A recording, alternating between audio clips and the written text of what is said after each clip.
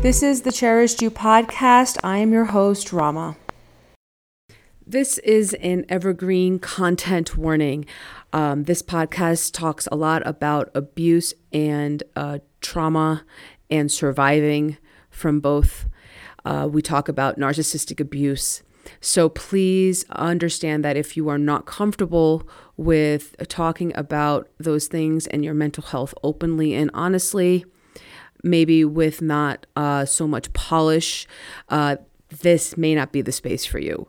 Also understand that this podcast also tackles societal issues of racism, capitalism, patriarchy, misogyny, whiteness. So if any of these topics trigger you, please feel free to leave the space and without comment and without any vitriol. And that is perfectly fine for both you and I. Thank you. Hey, welcome back, guys. I am going to actually be starting another series, and this is going to be an educational content. So if it's not what you're looking for, feel free to skip through these episodes. If you're looking for some more information on how to help yourself heal through your trauma responses, you're using your nervous system, using your body, doing some somatic work in combination with whatever tools you may already be using, then you're going to want to tune in. So I'm calling this series the Know Your Body series. And this is really, this really came from, I was going over some old clients' notes, and I was going over my own evolution, my own healing over the last couple of years. And when I kind of zoomed out and looked at all the information that I had in front of me, I realized that there were certain threads that could be connected that might help people who are not starting out healing their trauma, meaning like you've been doing this for a little while, at least you know the lingo, you know what it means when you're dysregulated, you have an expanded emotional vocabulary, you've gone through your dark night of the soul a few times, you've lost a few friends. Like we're talking about as in you've been doing this for a minute. You've let go of some really bad habits that kind of held you back, but that also have isolated you in the process. And what came up for me is that my background, my passion, my thing has always been the brain and the nervous system. I've loved it since I was 3, and it's just always fascinated me. And I originally wanted to be a neurosurgeon, and that ended up evolving into wanting to be a psychiatrist, and which is now me being a life coach and trauma coach around narcissism, because it actually involves your nervous system to a much more like a greater degree than even I realized as the kid who was just in love with the brain and the nervous system. So in this episode, this is the first episode of this series, I'm going to talk about what's called your primary stress response. Now, if you're listening to this and if you've come across my work before, you know that I don't really do like the beginner 101 healing stuff. It's just not something I've ever been good at. I feel like there's some much better teachers at that kind of thing than I am. I'm like the 201 level, if you're thinking about in terms of like college courses. Like that's how I'm like the next level up, meaning you have a pretty solid foundation in the lingo, in the vocabulary, in the language, in the understanding, and then I kind of build on top of that. So where your foundation may have you learning how to heal, and they're like kind of separate paths, I start linking them together for you, so you understand how your healing in one area is going to affect your healing in another area, and also how to heal in an area where you might be having trouble with, even though you've probably healed that same wound in a different area pretty well. So I'm really good at bridging that stuff together and then building on that. And the primary stress response kind of comes from that building on space. So we know of we know what the stress responses are. And just as a quick recap, it's fight, flight, fawn, and freeze. And it's become very popular to talk about these things, especially if you're, scrolling through therapy TikTok or Instagram, and this stuff comes up all the time now. The thing with the stress response is that I think really isn't, I don't know if it's understood this way. And I also don't know if it's really taught this way anymore, because honestly, I've been out of school for a while and a lot of this stuff I teach myself. But fight and flight are your short-term, immediate stress responses, meaning there is a very distinct and like knowable chemical response that we get when we're in fight or flight, and they're to get you out of immediate danger. So if you are feeling triggered or threatened, you will fight or you will flee, and this will come up in this will come up in any number of different ways. But say if we're talking about attachment style, for example, because that comes up a lot as in response to trauma responses. Fight or flight, a anxious attachment or a disorganized attachment will go for fight if they're feeling triggered. An avoidant and or a disorganized attachment can also go for flight, meaning where they'll just avoid the situation altogether, walk out of the room, end the conversation, not deal with it. So that's like your immediate response to a trigger. Fawn and freeze, I consider to be more of an adaptive stress response, meaning you learn over time that if you were to fawn or if you were to freeze, it can save you. It can save your energy, right? So you're not going to be expending all that energy fighting or fleeing. Especially if you're in a situation where you can do neither one of those. Now, this is something that comes up in the terms of, and this is a trigger warning, in terms of sexual abuse, in terms of narcissistic abuse. These fawn and freeze, you learn over time, because what happens initially is that if you're in an abusive situation, you will initially want to either fight or flee.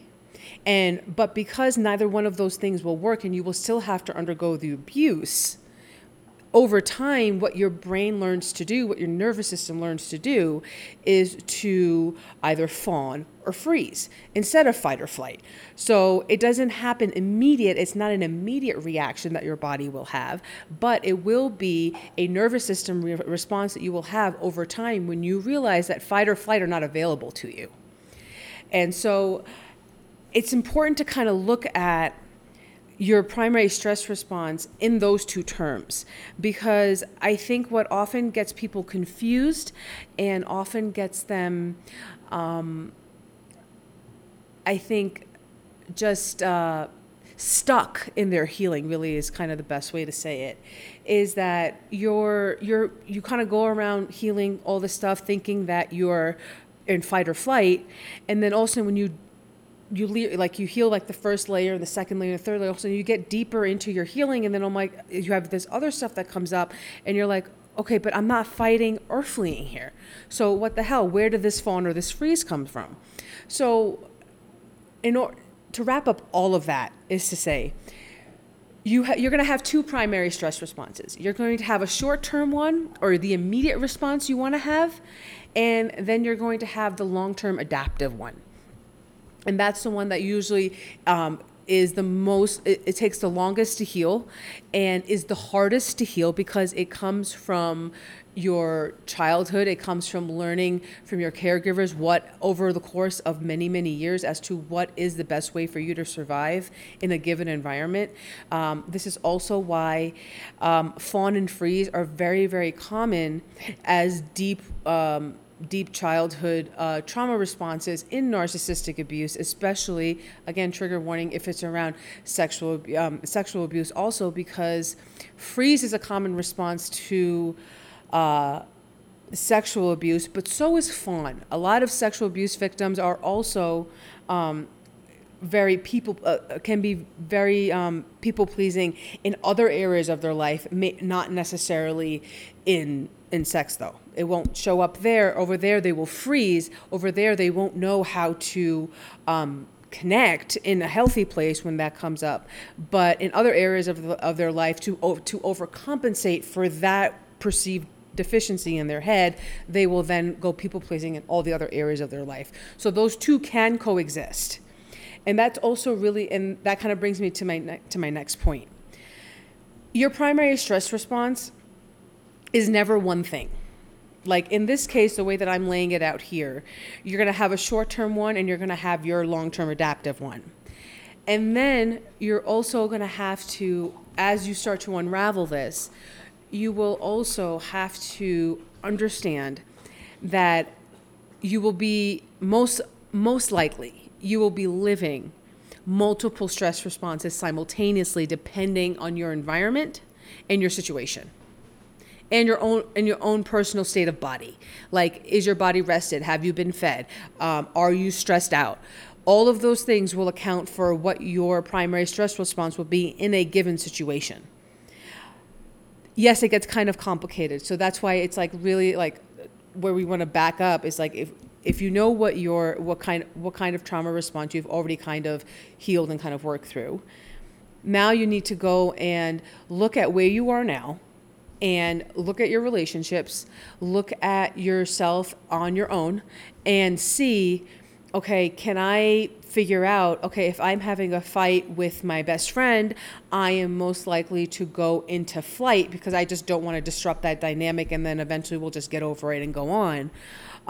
Or if I'm if I'm around my parents, am I going to be fighting with them because I still am fighting for them to see me and I'm less scared for my livelihood now than I was when I was a kid. That might come up. If you're getting triggered while you're at work, you're most likely you might go into freeze, or in most cases that I have worked with, actually end up going into fun. You're just in people pleaser mode and you're like, okay, yes, whatever you want. Yes. Yeah. And no matter how much that bothers you, no matter how much you may have a different opinion or a different perspective, you're just not going to share and just be like, okay, I'll do it the way you want to do it because I need to survive and this is my way of survival. With your partner, it might be a completely different response and you might freeze and shut down because it's a safe enough space for you want to do that, but not safe enough for you to actually go into and kind of unfreezing that and being like, okay, well, maybe I can at least start to feel something so I can learn how to verbalize it. Hopefully some of that makes sense. It's kind of hard to really get all of that in on a podcast episode without having some clients in front of me or having someone in a hot seat, because that's it's always much easier to have a real life example. But if you're in the midst of kind of like feeling kind of listless with your healing and you're wondering, hey, where do I kind of, and what am I doing? It doesn't feel like all the stuff that I was doing before isn't working and I really don't know what to do next. This is where I would have you start, is let's figure out what's the primary relationship right now that's affecting your life and what is your primary stress response when you are triggered in that relationship. That will then yield to other results, but let's start there. You need to start with one and you got to pull at that thread and everything else will start to unravel itself. And use the tools you get. Do the best you can. You know what? A lot of this stuff is really hard to do without a coach. But if you're doing this on your own, and I try to make my work as accessible as possible. So if you're trying to do this on your own,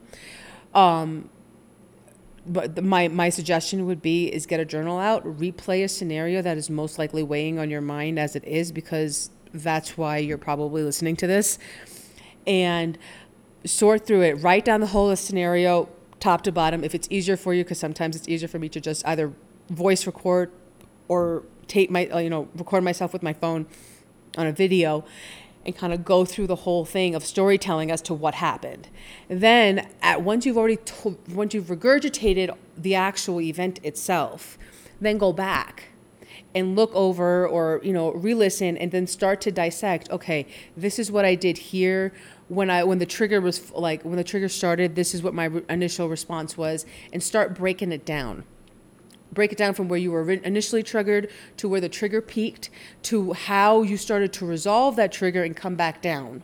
And if you haven't come back down, what do you think you need to be able to do that?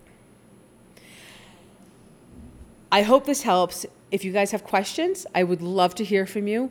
Please go to the show page and comment below, and I will answer them as much as I can, because I think this is a really important nuance that gets lost because we're in the. I never accuse anybody of anything that I haven't done myself, and I'm guilty of scrolling through the therapy, all the different trauma stuff that's online, and you're thinking, and I'm just going through it, and I'm like, there's not a lot of nuance. 90 seconds a minute, 30 seconds doesn't give you a lot of time to include, hey, but yeah, this and this and this can all coexist at the same time. It doesn't give you space and time to really be like, yeah, you know what? Let me sit with this for a minute.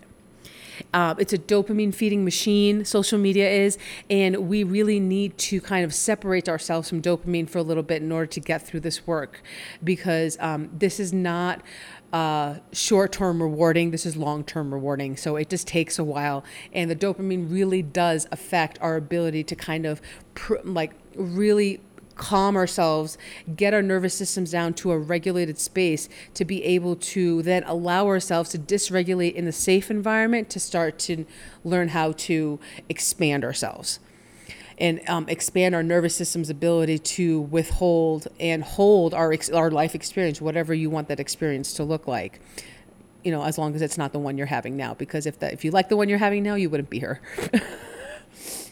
Anyway, I hope this helps whoever it's supposed to help today. And I will be back next week for the second part of the series. And again, any questions, go to the show page, please, and post your comments there, and I will answer them as fast as I can. But until then, I will talk to you all next week. Bye-bye. Thanks so much for listening to the Cherished You podcast. If you could please leave me a review, subscribe, and share. It really helps get the podcast out to those who it will help the most.